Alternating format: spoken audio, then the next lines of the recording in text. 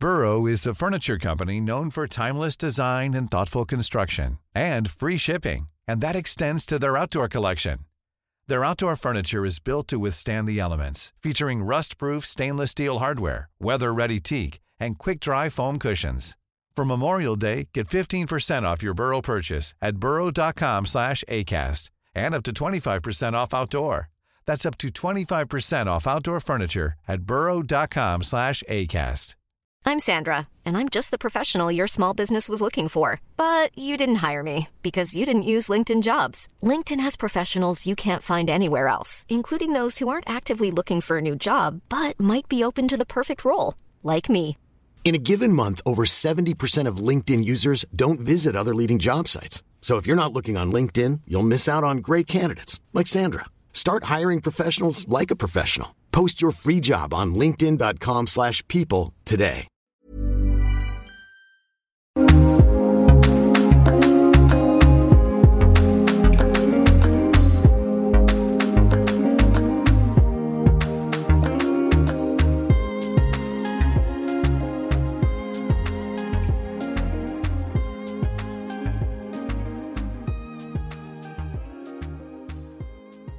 Welcome to Ireland's Birth Stories, a podcast created for women to share their experiences with pregnancy and birth. My name is Cora Gernan, and I've created this space to enable women to share their experiences from start to finish without feeling shy about the detail. As you know, the podcast is currently sponsored by Nook Ireland. So for the month of October, Nook are offering an amazing opportunity for you and a friend to win €300 worth of Nook product each. Yes, that's right, €300 each. I had to read it a couple of times myself. What an incredible offer.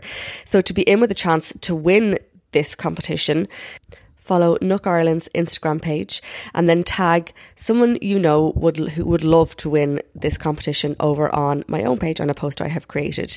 So terms and conditions do apply, and the winner will be announced on Instagram. Good luck. In this week's episode, I chat to Anita, and she talks me through her one pregnancy and the birth of her little boy Ziggy. Anita is a doula, and she prepared as much as she could for labour and birth. It was so nice to hear that when she did attend the hospital to see how things were progressing, the midwife ran through her notes, ran through her preferences with her finger, reading it word for word, making sure that she had understood her preferences completely, and they were fully respected throughout her entire time in the hospital, which is just such music to my ears. It's lovely to hear. She did have a really long labour, so she was labouring for about 24 hours. It was very intense right from the very beginning. She had certain things in her preferences that led her to have the birth experience that she wanted. So a really nice story, and I always love hearing stories from people who are in the maternity care profession but who haven't yet given birth. So it's a really nice perspective, and she tells me how she felt before she gave birth as a doula, witnessing birth so intimately, and how she felt about labour and birth ahead. So a really nice episode. I hope you enjoy, and I will chat to you next week. So Anita, you are very welcome to the Ireland's Birth Stories podcast. I'm delighted to have a chat with you this evening. Thank you.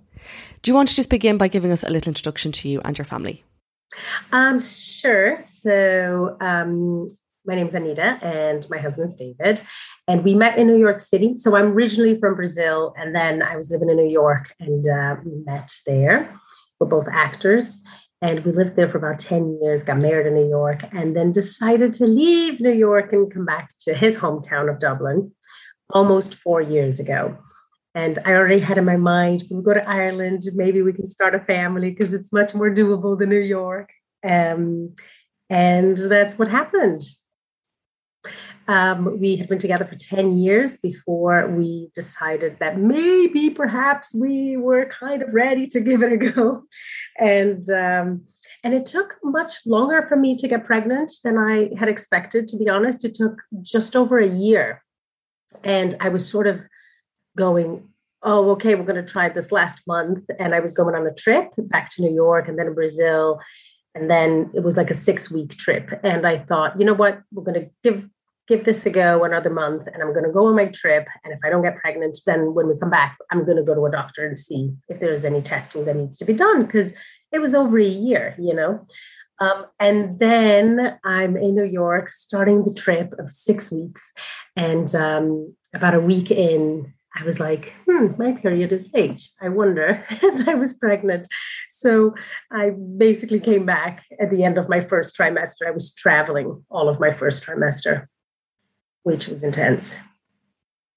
I was going to Rio to spend Carnival with my friends, no husband. And then I was pregnant.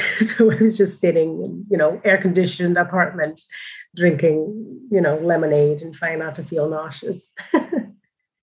Did you decide to tell your friends and family at that stage, or did you decide to wait? I did. I decided to tell, I didn't want to announce it to everyone, but it just felt like a special opportunity to tell them in person. I'd been abroad for so long, and I thought, oh, what a lovely thing. My parents were thrilled.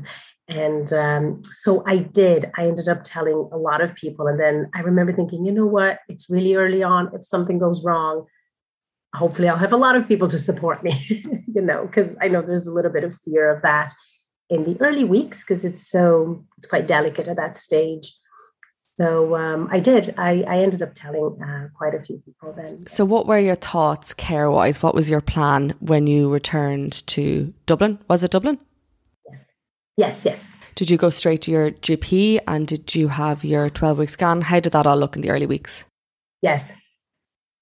So I didn't go to the GP right away because we didn't have a GP. We had moved from Blackrock to Clontarf recently, and I didn't have a GP at the time yet. So it was a little bit of we need to find a GP and we need to, call the hospital and stuff. So I went to the Rotunda public, and I didn't want to miss the 12-week scan. So we got a private one done. And it was great. It all looked fine. And it was more emotional than I would have expected, actually.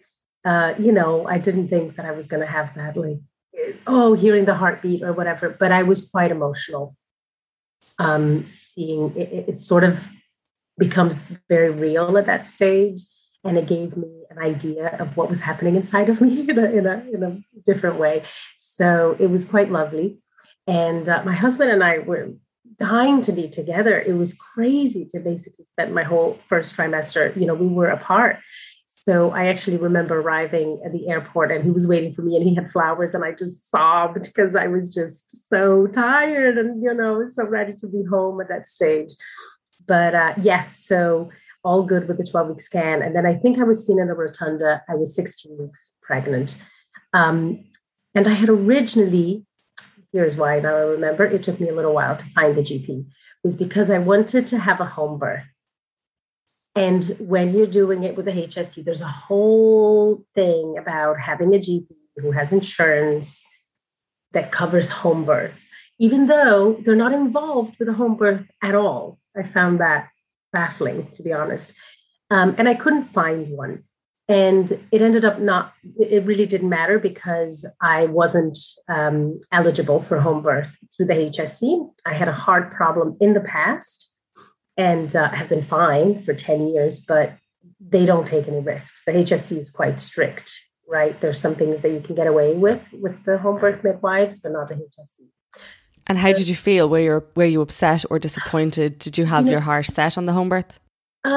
It was, but I was quite surprised. I think I got to a point where I'm a doula myself, birth and postpartum doula. So I do a lot of research, and I did. And the problem that I had in the past, it could come back, or I really didn't have very strong arguments, to say, no, I'm sure I'm going to be fine at home.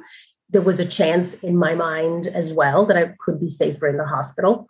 And I decided that I didn't want that to be an emotional burden for myself. You know what I mean? I just really thought, you know what, I'd love to have a home birth, but no, I don't want to go down this route of now this is a dramatic thing and I'm really disappointed. I'm going to fight for it. I really decided to just go and know that I would be fine in the hospital, that I'm well informed, that I was doing all I could to have a positive experience. We had a doula ourselves who was brilliant, and she's a friend as well. So, I was okay with it, surprisingly. You were probably looking after yourself by choosing to not dwell on Not having home birth, yeah. Yeah, that's it. And so, yeah, I had a lovely pregnancy. I felt really good. I had all of the normal, discomforts of, I got really sniffly and you can't do anything really about it. So that was frustrating. I had a little bit of pelvic girdle pain towards the end, little things like that. But really, it was so straightforward and I felt really good. I always thought I would get really swollen because my ankles would get swollen even being in the plane for a long time. And I really didn't. I felt quite good. I did loads of yoga. I was moving around and I felt great. Loved being pregnant. Were you a doula before you had Ziggy, or is that something you decided to do after you had him? I was a doula for about 3 years before, almost 3 years before having him. Yeah. So what classes did you attend, or did you attend any in preparation for labour and birth? I did. I attended all of the classes at the Rotunda. My husband was laughing at me because I was the one sitting in the front row taking notes about everything. I was just really curious to see what they teach and how they teach it. And there was a lot that wasn't news to me, but there were some new things, and I'm glad I attended all of the classes. I couldn't attend the breastfeeding one because of a scheduling issue. They couldn't get me into one. But David and I also went down to Cork to take a gentle birth training workshop for a weekend with Mary Tighe, who's a doula, and I've worked with her. I work with her agency, Doula Care, and so it was really special to be able to come down and do that with her. So we did that as well. Yeah, lovely. As a doula, actually, were you a birth doula or a postpartum doula? Both, birth and postpartum. Okay. So from seeing birth yourself but not experiencing it, how did you feel about giving birth? It's so funny because women are so strong. So in a way, I think I had a very positive idea of, oh yes, I've seen women do this. But I also had very specific ideas of how I wanted to birth, which, you definitely have very little control over that. And I was at times really excited to have this experience. And I'd say most of the times just really understanding that it's such an enormous human journey, that I really wanted to experience. I really wanted to experience it. And I wanted to have an unmedicated birth because I really wanted to sort of go through all of the, hormonal changes and everything that happens. I really wanted to experience that. But then at times I was nervous for sure and feeling like I don't know, I'm not ready. I remember telling my husband, I don't feel ready. And he would say, well, you're not giving birth yet. You don't have to be ready yet. And I'm like, okay, sure, fine. He's like, when the time comes, you will be. Okay. But it's a good thing to think about, I sometimes say, yeah, it's okay. You're not in labor yet. You're not ready for labor yet. Fair enough. But mostly looking forward to it, actually. And how did you feel in your final trimester? I felt really good. I felt great, really, I didn't even feel heavy or anything. I was out and about and took a few in-person yoga classes that I loved because they're sort of yoga for birth and pregnancy. And so it was really amazing. But then I remember very close to my due date, I got a cold. And I remember being devastated because I was just like, there's no way I can give birth the way I want to with this cold going on. And it turns out the baby waited. We didn't know if we were having a boy or a girl, by the way. And, the baby didn't come and I recovered from my cold, which I'm very glad because I was quite upset about that. And then the due date came and went and he didn't come. And so then I went through a little bit of stress with that because, again, for someone who wants to have a natural unmedicated birth, an induction definitely wasn't, in my plans. And so I was very sad with the idea of having to go through an induction, which, I have seen many, many, many very positive induction stories. But I was sort of grieving in a way, the possibility of losing something that I wanted and I had thought of for so long. And, as a doula, I think it can be a little bit dangerous to see so many people giving birth and having very clear ideas of what you want. Sometimes can be a little tricky. And is this a conversation that had started in the hospital with your consultant, or was this just your own thoughts? It was both. It was my thoughts, but then, I got to 41 weeks and I went in and had a sweep. And that day I lost my mucus plug, but then nothing really happened, and I was so hopeful because I remember sort of throughout the day, every time I went to the bathroom and peed and I wiped, it was like, oh, a little something, a little something, a little something. And, and then nothing really happened. And they say usually with a sweep, if nothing happens within 48 hours, then that's that. And then at that stage, they scheduled my induction. So let's say that was Tuesday or Wednesday. That was Tuesday. They scheduled my induction for Monday. So that was decided. And that was quite, to have that date looming, I think that can be a source of anxiety. For a lot of people, it definitely was for me, sort of looking. Did you feel a shift then in yourself? Obviously, induction wasn't your plan, wasn't something on your birth preferences. So did you feel a change then? I did quite a bit. And I remember having a couple of cries about it. And I spoke to my best friend, Nika, who's also a doula in the States. And she said to me, cry. She's like, you have to let everything go before the baby can go, And I did. I remember having a couple of big cries about that and kind of going, oh, what do I do? It's such a thing that we're like, okay, this baby needs to come this weekend. And it's so like, there's no way to control that. And I remember doing a lot of research and going to evidence-based birth. They have such amazing information there. And they have a whole series on natural induction methods and what the data and the evidence is behind them. And there isn't a whole lot, and I even bought castor oil, which is quite controversial. I didn't take it. I wasn't sure if I was going to take it, but I did buy it because I think I was desperate. And I'm really glad I didn't use it. And I mean, from what I've researched, people take a lot more than you should. Probably you should be very little. Anyway, it wasn't opened, but just having it in the house was sort of how serious it was about this. I was like, I have the castor oil, if worst comes to worst. And then I ask in a group of moms or something, and someone mentioned acupuncture. And then I went to the elbow room and had a session. And the following night, I went into labor. Oh, wow. So cool. Yeah. So it was Thursday. We went to bed and it was 2:30 in the morning. And it was classic. You wake up with like menstrual cramps, exactly like menstrual cramps. And then I remember going to the bathroom and peeing and being like, this is interesting. Yeah, you don't want to do this. Loads of Braxton Hicks throughout my pregnancy, loads. But this was very exactly like having a period. And I remember I looked at the clock, just in case. I looked at the time and I went back to bed. And then 5 minutes later, it came back.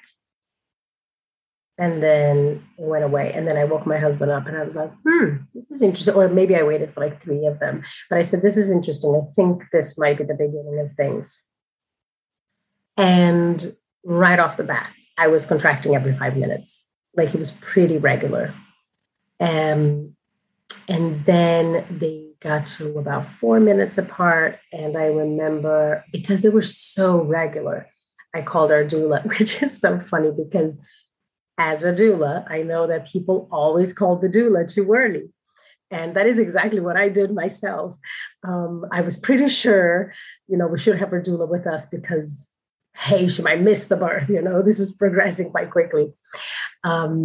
Ironically, it really was not progressing quickly. But she came and was here with us for a long time. So the contractions were then every 4 minutes and then every 3 minutes. And we labored like that from beginning to about 7 hours. And I was contracting every 3 minutes really consistently. And so we decided to go to hospital because it was quite uncomfortable at that stage. I mean, every 3 minutes is sort of, you don't have a lot of rest in between. So what were you doing at home to help you cope through the early stages of labour? I had a TENS machine on, which was, I don't know, I'm not so sure about the TENS machine because I think it was very helpful. It was a labor one, so you have the boost button when you're having a contraction, you press that. And it was really good to have that something to do.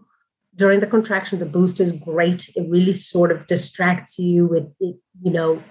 I feel like it takes the edge off a little bit of the contraction. But on the other hand, what I realized now that I didn't get at all was a lot of back massaging. And it's something that I think I would have loved and that my husband had the instinct to do. So often he would put his hand on my back and I would be like, ow, because he would make the little shocks from the TENS machine really intense if you pressed it in.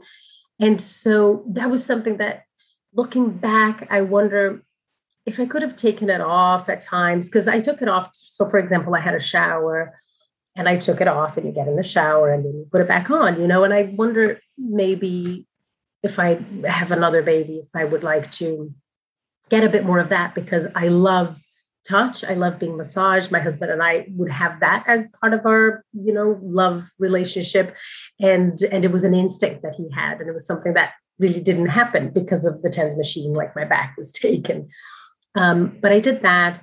I had a shower. I sat on the ball. We had a, birth ball, Pilates ball or whatever. And I did sort of hip circles. I sat on the ball and leaned on the back of a chair and had a little bit of a shoulder rub. So little things like that.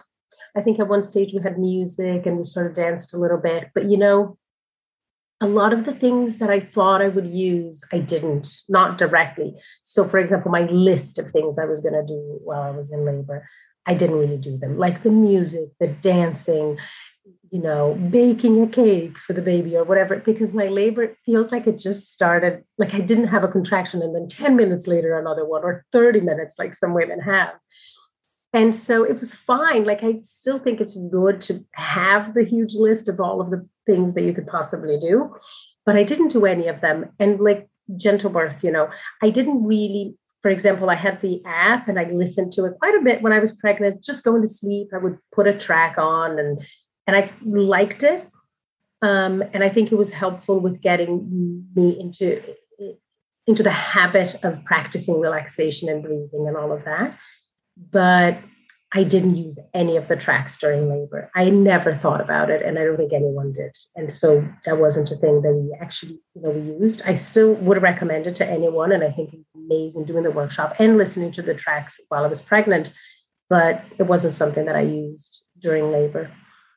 And so it started to get intense. I remember I had a shower and that my mom was here and she braided my hair. And I remember feeling quite like and my mom, we're 5 kids in my house.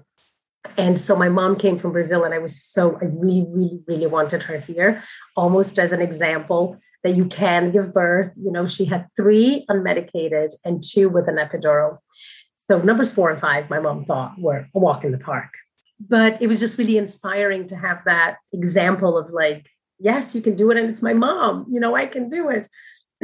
So it was really nice to have her here. And I remember that stage, it was getting really intense. And I thought, like every woman does, and you think because you're a doula or because you know a lot of, textbook about birth that you understand what's happening with the body. And I thought, this is pretty intense. This is pretty good. I think this might be active labor. And we headed to the rotunda. Me, my husband, and the doula got in the car and drove there. And it was quite intense in a car, but it was manageable. And then we got there and I was assessed and I was 1 centimeter dilated. And so it was that classic, the midwife was lovely. I did have the vaginal examination, but I did not have the trace that they put on. I asked for them to just use the Doppler. I didn't want to lie on the bed. Sometimes they want to do a 20-minute trace, and I really didn't want to lie there still for that. So she just used the Doppler. And then she said, you're 1 centimeter dilated. She was absolutely lovely. She pulled up my birth plan on the computer, and she read every single line of it. I could see her running her finger over it. Like, she read every single thing. And she looked at me and she said, the further you are away from this hospital, the better it is for your birth plan. She said, if you want to not have interventions, if you don't want a medicated birth, she said, go home. It's very early on. There's nothing that you're going to use here as pain relief, according to your desires, right? That you can't use at home. So she said, you might as well be on your own bed and in your own bathroom. And, and I really appreciated that. And I mean, at 1 centimeter, I definitely would recommend, if you have any inclination of going back home, go back home. I came back home. And I remember feeling quite defeated I remember there were there was one moment I was in the shower, sort of sitting in the bathtub. And I remember looking at David and Doula and saying, I feel like I want to cry, still a bit polite. And they said, oh my gosh, you can cry. And I had a little cry. And I said, this is too hard. I don't think I can do it. This is really hard. Okay. And I remember not being able to eat or drink much. Like, I had little sips of water, but I couldn't really eat. And I remember she scrambled some eggs and she brought cut up fruit for me in the bathtub. And I ate like 2 little pieces. I had a tiny bit of nausea at the end of my contractions, just that feeling. I never threw up, and I just couldn't eat. Like, I had no desire to eat. And that's something that I would also change. I would be more creative. Like, I had a client recently who was eating like gummy bears. And I'm like, yeah, you know what? Anything that can give you a little bit of energy. Like, it's silly to just think of healthy smoothies or, you know what I mean? Whatever you like to eat, whatever, feels yummy or that you can take in that moment. And I think I would force myself a little bit more, because they tried. Our doula came to me in the hospital. Oh my gosh, she had Lucozade and, innocent smoothies and coconut water, everything. They tried everything. And I was always like, no, just little sips, which was tough because I was in labor for a long time. So then at home, I remember, having another shower, another bath. It's a little bit blurry in my mind because it's quite repetitive. You're in the apartment and you're sort of doing the rounds of like rocking and sitting on the ball and having a shower and walking around and, on all fours and doing some hip circles and stuff like that. And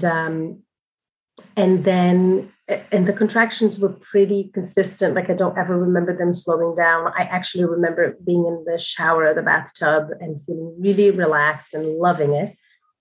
And I remember saying to our doula, Lily, I think they slow down in the bath. I don't know if this is great for us right now because, we want things to happen. And I said, I feel like they slow down. And she said, they actually didn't. She was timing them.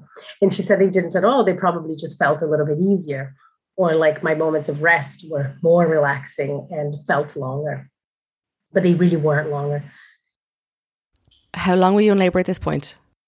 So I did 7 hours, then we went to the Rotunda, came back home, and then we were at home for another 7 hours.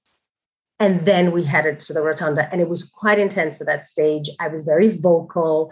I couldn't stand up and like walk on my own at all. So I remember, it's that classic, like you walk into the car and the contraction comes and somebody needs to hold you or you need to lean on somebody. And I was quite vocal. So I remember going to the hospital was much more uncomfortable in the car. I think I was on my Mom deserves the best, and there's no better place to shop for Mother's Day than Whole Foods Market. They're your destination for unbeatable savings, from premium gifts to show-stopping flowers and irresistible desserts. Start by saving 33% with Prime on all body care and candles. Then get a 15-stem bunch of tulips for just $9.99 each with Prime. Round out Mom's menu with festive rosé, irresistible berry chantilly cake, and more special treats. Come celebrate Mother's Day at Whole Foods Market. Hey, I'm Ryan Reynolds. At Mint Mobile, we like to do the opposite of what Big Wireless does. They charge you a lot, we charge you a little. So naturally, when they announced they'd be raising their prices due to inflation, we decided to deflate our prices due to not hating you. That's right. We're cutting the price of Mint Unlimited from $30 a month to just $15 a month. Give it a try at mintmobile.com/switch. $45 up front for 3 months plus taxes and fees. Promo rate for new customers for limited time. Unlimited more than 40 gigabytes per month slows. Full terms at mintmobile.com. Planning for your next trip? Elevate your travel style with Quince. Quince has all the jet-setting essentials you'll want for your next getaway, like European linen, premium luggage options, buttery soft Italian leather bags, and so much more. And is all priced at 50 to 80% less than similar brands. Plus, Quince only works with factories that use safe and ethical manufacturing practices. Pack your bags with high-quality essentials you'll be wearing for vacations to come with Quince. Go to quince.com/pack for free shipping and 365-day returns. Planning for your next trip? Elevate your travel style with Quince. Quince has all the jet-setting essentials you'll want for your next getaway, like European linen, premium luggage options, buttery soft Italian leather bags, and so much more. And it's all priced at 50 to 80% less than similar brands. Plus, Quince only works with factories that use safe and ethical manufacturing practices. Pack your bags with high-quality essentials you'll be wearing for vacations to come with Quince. Go to quince.com/trip for free shipping and 365-day returns. Knees facing the back of the back seat. Wasn't, sitting with my seatbelt on anymore. And when we arrived, there wasn't really a question of whether they were admitting me or not. Like, I was full on woman in labor. I remember somebody was checking me in. I don't know if it was David or Lily who was talking to them, and I had my eyes closed and I was leaning on the counter and I was going, like I was full on intense, And they checked me and I was 2 centimeters dilated. And I remember thinking, oh my God, this is why is this so hard? This is so hard. And I wasn't that disappointed at that stage. I think I can't remember, like, it was so intense that I don't think I was, in the mindset to be like, oh, that sucks, 2 centimeters in 14 hours. But yeah, like, it's impossible to not project a little bit in relation to the experience that you've just had. That you're like, oh God, I have a lot ahead of me. This is a lot. But we were admitted to the early labor ward, and we got there, and there were 2 or 3 other women there. And they asked me, they said, the bathtub is not being used. Do you want us to prepare it for you? There's one bathtub there. There's one bathroom and one bathtub. And I said, yes. And I wasn't sure I was going to go in, but I said, let's take the bathtub. And, and I did. I went in, I think I was in the bathtub for about 2 hours. And it was that stage when you're almost fainting in between contractions, like I would see, they were quite close together, but I think I was really tired by then. And I remember just sort of closing my eyes, and I remember having a contraction and then drifting off, and having a contraction and drifting off. And I remember counting my breaths. The counting was big for me. I remember at one stage, I think Lily realized that I had reached the peak of a contraction, and she said, now you can start to celebrate because you've done it. It's going away. And I thought, oh yes, that's great. That's a great thing for me to think about, that when the contraction gets to the peak and it's really intense, I've done it. This is it. Now it's just going to get better. And I remember taking really deep, slow breaths, and it was about 4. It was the peak of the contraction. So I remember every time one came, I would just focus on breathing really slowly and really deeply. And by the time I was on my 4th breath, I knew that it was going to start going down, going away. And then I started to really struggle in the bathtub. And I remember asking, could I do the gas? Could I do gas and air? And they don't do it. They don't give it to you very early on, because if you use the gas and air for many hours, it can make you really dizzy and nauseous, and it's not great. It doesn't agree with everyone. So I thought, I said, can you ask the midwife? Can someone ask? If they say no, then that's fine, but I'd like someone to ask. And Lily went out and asked, and the midwife came back with, the tank to the bathroom and gave it to me. And I remember doing it for one contraction and feeling very dizzy. And I was like, oh, no, I can't do this. This is not good. It doesn't work for me. And my husband said, Anita, it's really stuffy in here. Maybe let's open up the door. Let's let some air in here and you try again. And I'm really glad he said that because I had so instantly dismissed it. And I tried it again and it was much better when the room wasn't just full of steam and I don't know. And then apparently I was holding on to the gas and air for my dear life after that. And went back to, so then when I came out, no one was there. There were like 2 or 3 women when we arrived. And by that time they had gone and there was no one. And I don't know how many beds are there, like 8 in the rotunda in the early labor ward. And we had taken the bed at the very end by the window so we could open the window. All the lights were off in the whole ward because it was only us. So we sort of took over the place. And the midwife was just sitting in her corner at her computer. And she would come over and check his heartbeat with the Doppler and leave. And then she would come and ask, can I check, baby? And she would check and she would leave. And that's all she did. And it's funny because I remember my husband telling me at one stage, the typical man being like, they're not doing anything. Look at my wife in pain. Like she needs help. And then he would realize, no, this is what she wants. Like she wants to be left alone, And at one stage, it's funny because in my birth plan, I had, please do not offer me an epidural. Like if I want one, I will ask. And I really think at that stage, I wanted to be offered one because the midwife came and I remember saying to her, I need help. Can you help me? Is there anything you can do to help me? And she said, you're doing great. I couldn't believe it. She said, I know it seems really hard, but you're coping beautifully. You're doing really well. Okay. Bye, And we were just doing our thing. And I remember, I don't know if it was in the bathtub there, but I remember having another cry. And it's funny because, the first one was a sort of timid, I think I might need to cry or whatever. And the second one was like, full on crying, like, this is too hard. This is really hard. I don't know if I can do this. I don't think I can do this. And it's funny because you have that moment of, I don't think I can do this. And then you do it, your body just, something happens that you go through that moment and then, you don't feel like I can't do this. This is too hard all the time. You just get into a little bit of a trance and sort of the ritual of every contraction coming and whatever it is you're doing. In my case, I had the breathing and then I had the TENS machine back on when I got out of the bathtub. So I would press the boost button. I would breathe the gas and air. Like I had these things that I did every time a contraction came and it becomes almost meditative. You just go through it and you go through it and you go through it. And I remember I was on the bed, sort of kneeling at the end of the bed, almost like child's pose. And I didn't want to move. I couldn't find another position, but my legs were feeling like almost like they were falling asleep because I was in that position for so long. And our doula was encouraging me to move and maybe squat on the floor with David's support or something like that. And I really didn't want to move. And then I remember at one point, feeling a contraction and sort of feeling something running down my legs. And I remember going, I think the waters broke. And the midwife said, yeah, they did. Like, this is not news. Like they did a little while ago or something. I never noticed.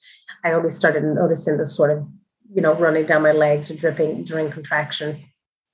And at that stage, my sounds started to change. So they became a lot more grunty and sort of pushing, like an involuntary almost pushing, when a contraction would come, I remember going, and like not meaning to do that.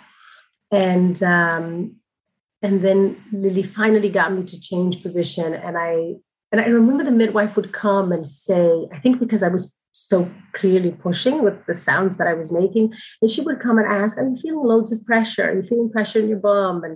And I remember always seeing midwives asking women that. And I said, no, maybe, I don't know. And she said, no, you would know if you were feeling it. Like it's quite intense. And I never did. I never felt that. And then so Lily got me to change positions. David was sitting on a chair and I was squatting kind of in between his legs on the floor and he was supporting me from under my arms. And I was there for quite a bit and the midwife would come and look. And I remember thinking, I am pushing, like I'm pushing this baby out. Is nobody going to do anything? and so naive. The midwife would come and look, and she was being really amazing, actually. I think that everyone was very hands off, the people that are sort of doing nothing but doing everything for you. And she knew that I also put in my birth plan, like, I want to push for as long as, like, if I'm okay and the baby's okay, I don't want time limits on how long I can push, because they do put you on a time limit. It's a little bit like, oh, we don't want people pushing more than an hour. There really isn't a whole lot of evidence to support that, and as long as everyone's okay, then everyone's okay. And so I feel like I was pushing there full on for a long time. And then finally she came over and she said, I was squatting, I remember, and she said, can I check you? Because you're, pushing and I want to see what's going on. And I said, sure. And that was the only time I was checked after arriving at 2 centimeters, right? Because I asked for for me, there was no reason for them to know how dilated I was unless there was something being discussed, like getting an epidural or whatever, doing something. So she then said that, and I said, sure, let's do it. Let's check. And I remember, and then she said, can you hop on the bed? And I said, no, can you do it here? She said, no, you need to hop on the bed. And I remember having a little bit of a moment. I was like, no, I'm squatting on the floor. And she's like, you have to hop on the bed. And so I did. And she checked me and she said, yeah, you're 10 centimeters dilated. So let's go to the delivery suite. And I remember not wanting to let go of the gas and air to go to the delivery suite and being like, no, I need a tank. Because at one point, obviously, the tank ran out. And David says I threw a fit. And I was like, nothing's coming out. There was this panic. And then he said, don't worry, they're plugging you onto the mains. So they plugged it onto, the one on the wall. But then to go to the delivery suite, I had to let that go and just hold on to my little tube, the hose, to get to the delivery suite, and they would plug me in there. And I remember being like, no, I can't go without it. And it's so funny because people ask me, like, if you ask me what is the effect of the gas and air, I can't even tell you. Like, I didn't really feel any effect from it. But when I didn't have it, it was definitely, panic station. So I don't know if it was more of a psychological thing, or it probably does take the edge off, like everybody says. And I know these things work differently for different people. But we went to the delivery suite, and then I was sort of in the same position, kneeling on the bed and facing the back, and pushing. And I didn't want coached pushing. There was something else that was on my birth plan. And I was really tired. We had been in the rotunda for almost, I'm not surprised. Yeah. Really wiped out.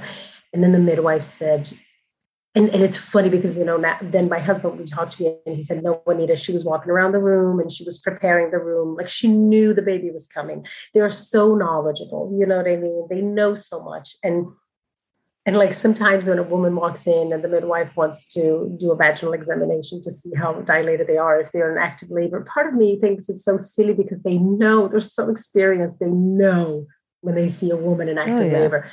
But, they have to do what they have to do. And she was walking around and preparing the room and looking at the clock and, looking at me. And it was very interesting. And an hour, I was in the room pushing for an hour. And she said, do you want a little bit of help? Let's maybe change positions. And I said, okay, all fours. And she said, well, that's not very different. Let's, so I was sort of on my back, which is, not something that I actively wanted, just because it's usually how we are put, on the bed. But I was sort of sitting up, almost like squatting, right?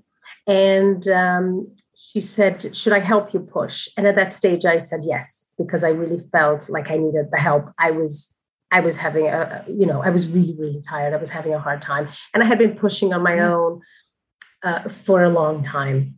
Because I would say, I don't know. I mean, in my mind, I was pushing for almost 2 hours down. I keep saying downstairs. I always say downstairs. And my husband's like, it's on the same floor, Anita. But, in the early labor ward. And then I pushed for another hour in the suite. So she said, can I help you? And I said, sure. And so there was some coach pushing, push really hard, take a deep breath and hold your breath in and all of that. And I found that really hard. The famous ring of fire was very real for me. And I remember pushing back and having to tell myself to push into the pain because it was really sore. It was really sore. And I remember thinking, oh my God, no way I have to do this. And just really leaning into the pain and pushing into it, which was hard. It was very hard. I would push a little bit and I could feel myself sort of pulling back a little bit. And so that's a really good point, actually, because naturally we shy away from pain, but this is the complete opposite. Our natural instinct is to push into the pain. That's it. Yes, that's it. And it was really challenging, but it was great because then, he was crowning, and I remember my husband was very excited, and he told me I could see the head is coming out, it's crowning, and everybody was very excited. And then the head came out, and then, rest for a few moments, and then another contraction came, and then the body came out. And it's funny because then they put him straight onto my chest. And then he pooped. He passed meconium like 2 minutes after being born all over me. And I was holding him and I was so happy, and I was looking at my baby and I had, kissed him. And then the midwife goes, "Do you know what you have?" And I realized I didn't know if it was a boy or a girl yet. And I was already, bonding with my baby and holding him. And then I was like, oh my gosh, I don't. And I remember lifting him up and seeing that it was a boy. And my husband already knew, and he said, he had a little chuckle knowing that I didn't know as I was holding him. And it was really lovely. He latched on right away, not super successfully. It's not like he latched on and started nursing, but he did. He looked for the breast, and we managed to sort of latch him on. And I had asked for a physiological third stage, so to allow the placenta to be born on its own without interventions for 30 minutes. And if in 30 minutes it hadn't happened, to then, assist me. However, it is either with the controlled traction or the oxytocin injection or something like that. But actually, the placenta was born, I think it was 2 minutes, 3 minutes. We hadn't even clamped the cord and the placenta was coming out. And I remember thinking, oh God, contractions again. And then it came out and everything was fine. So did you get to see Ziggy and the placenta together? No. Wow, that's interesting. That's an image. No, not really, because the placenta was coming out, and she actually, which I thought was funny, and I didn't fully understand, she wanted to clamp it before the placenta came out. And I remember going, why? Why is that necessary? But it was already white and, wasn't pulsating anymore. So it was fine. I think she clamped it, and then the placenta came out. And then, and then David cut the cord. Yeah. And she took the placenta, and we were just sort of hanging out. And it was amazing, that feeling in the room when the baby's out and, it's done. But it wasn't done, because then she came to check me if I needed any stitches or anything. And she said, oh, perineum is intact. That's great. And then she said, I think there's a tear here that might be aesthetic, like it's a little labial tear, but let's see. I'll call the doctor in to really do a full, look through and make sure that there's nothing. Because I guess sometimes you could have sort of internal tears that need to be stitched.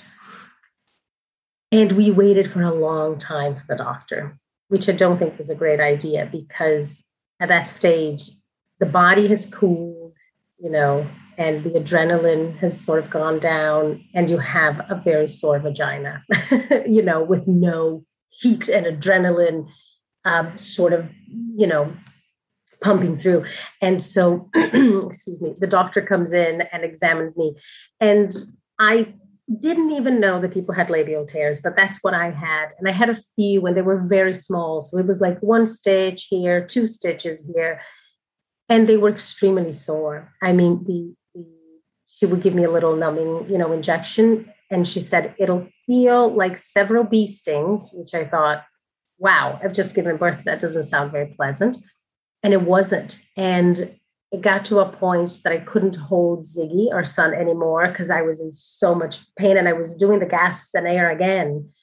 And it took about 40 minutes of sort of doing a little numbing here and a little numbing there and one stitch here and two stitches there. And to be honest, that threw me over the edge because I remember sobbing at that stage and being like, I can't, it's been 24 hours. I'm done. I'm supposed to be done. I want to be done.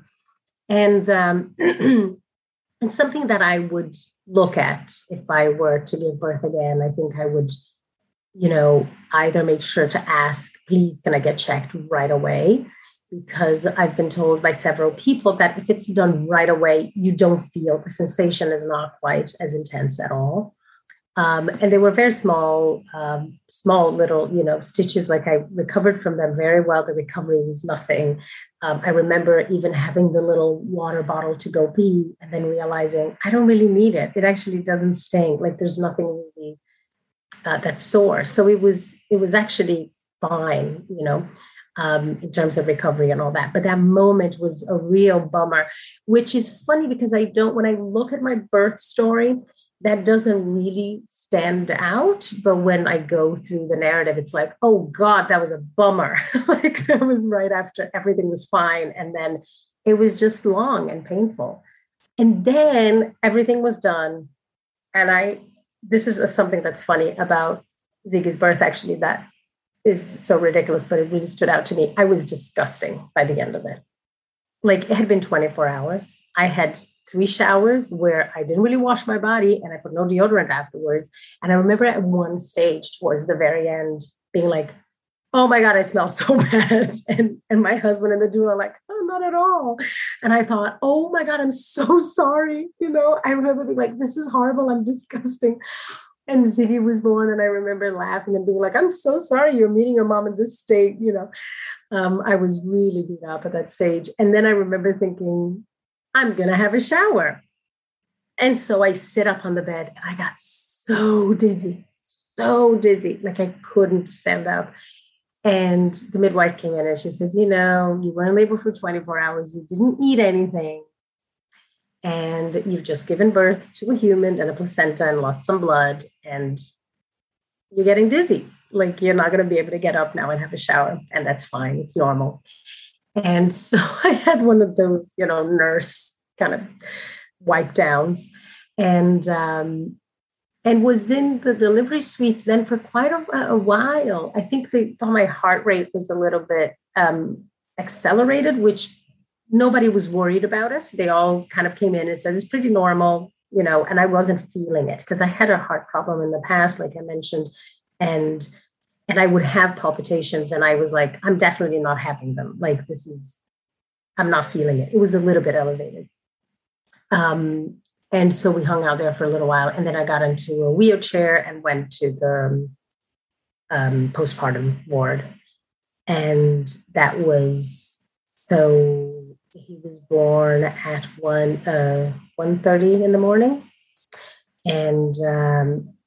And then by the time I was in the postpartum ward and David was leaving and all of that, it was like 7 a.m. by the time he was leaving. And so I was there that day and then I stayed in the night. Okay. I remember something. I could have gone home that day, but there was a detail. I tested positive for strep B, GBS. And they don't test it universally here like they do in the States, but it was my GP. I thought I had thrush and asked for a swab, and the swab came back, no thrush, but hey, GBS positive. And I did a lot of research and I chose to not do anything about it. I thought that because you don't test universally and about 1/3 of adult women will carry it, there's loads of women giving birth every day who have GBS. It's a bacteria that colonizes people and it doesn't do anything, but it can cause an infection on the baby. And if you test positive for GBS, what they do is they give you IV antibiotics during labor. And I didn't want to do that because I wanted to labor at home as long as I could. So I didn't want to be in hospital. with antibiotics. And I also didn't want, I haven't taken antibiotics in at least 12 years. And so I really didn't want to do that at that stage. And I didn't want the baby to get antibiotics. And so I thought, you know what? The only thing that prevents is what they call early onset GBS infection, which happens within the first 12 to 24 hours. There's the late onset or whatever that can happen within the first 6 months, but that is not prevented by those antibiotics. And so I thought I will stay in hospital where he's observed.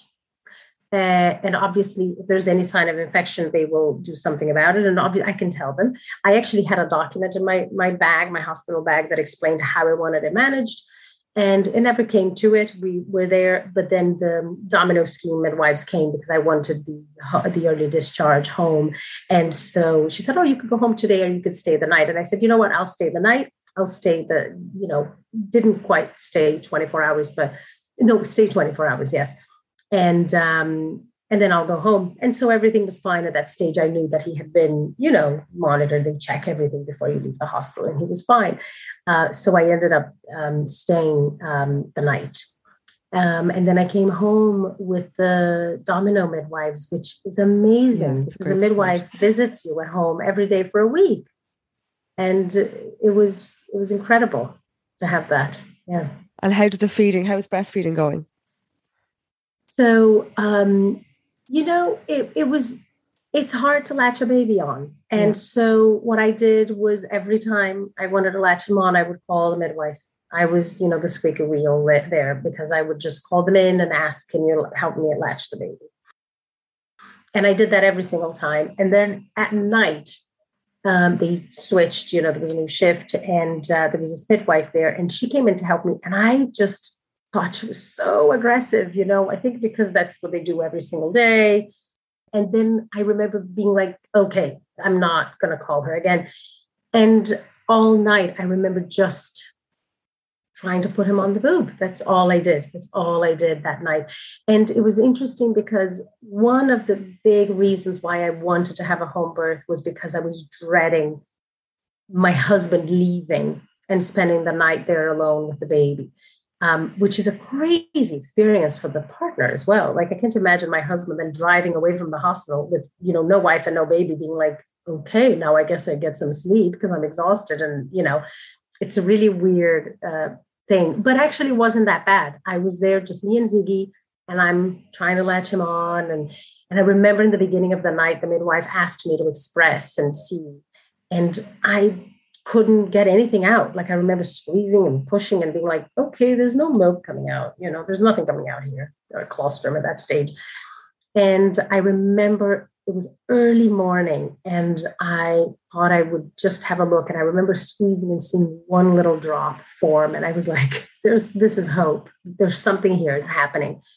And that was that. I mean, I just kept putting him on the breast. We didn't have any issues, really. It was very straightforward. I had very sore nipples for almost 3 weeks, but I never had like cracked or bleeding or, he wasn't tongue-tied or like there was no issue, really. It was very, very straightforward. And we're still going. I feel like he was nursing very little and then he got sick, got a cold and crash or whatever, because he just started crash this summer. And it came back full on. Because when they're sick, just all he wants, because it's very comforting. And it's good in a way because we know that they're not dehydrated, that they're getting some nutrition and antibodies and all that. But boy, it's exhausting. I'm like now nursing an almost 2-year-old and I'm just going, I need to go back to drinking all that water I was drinking in the beginning because, I feel parched all the time.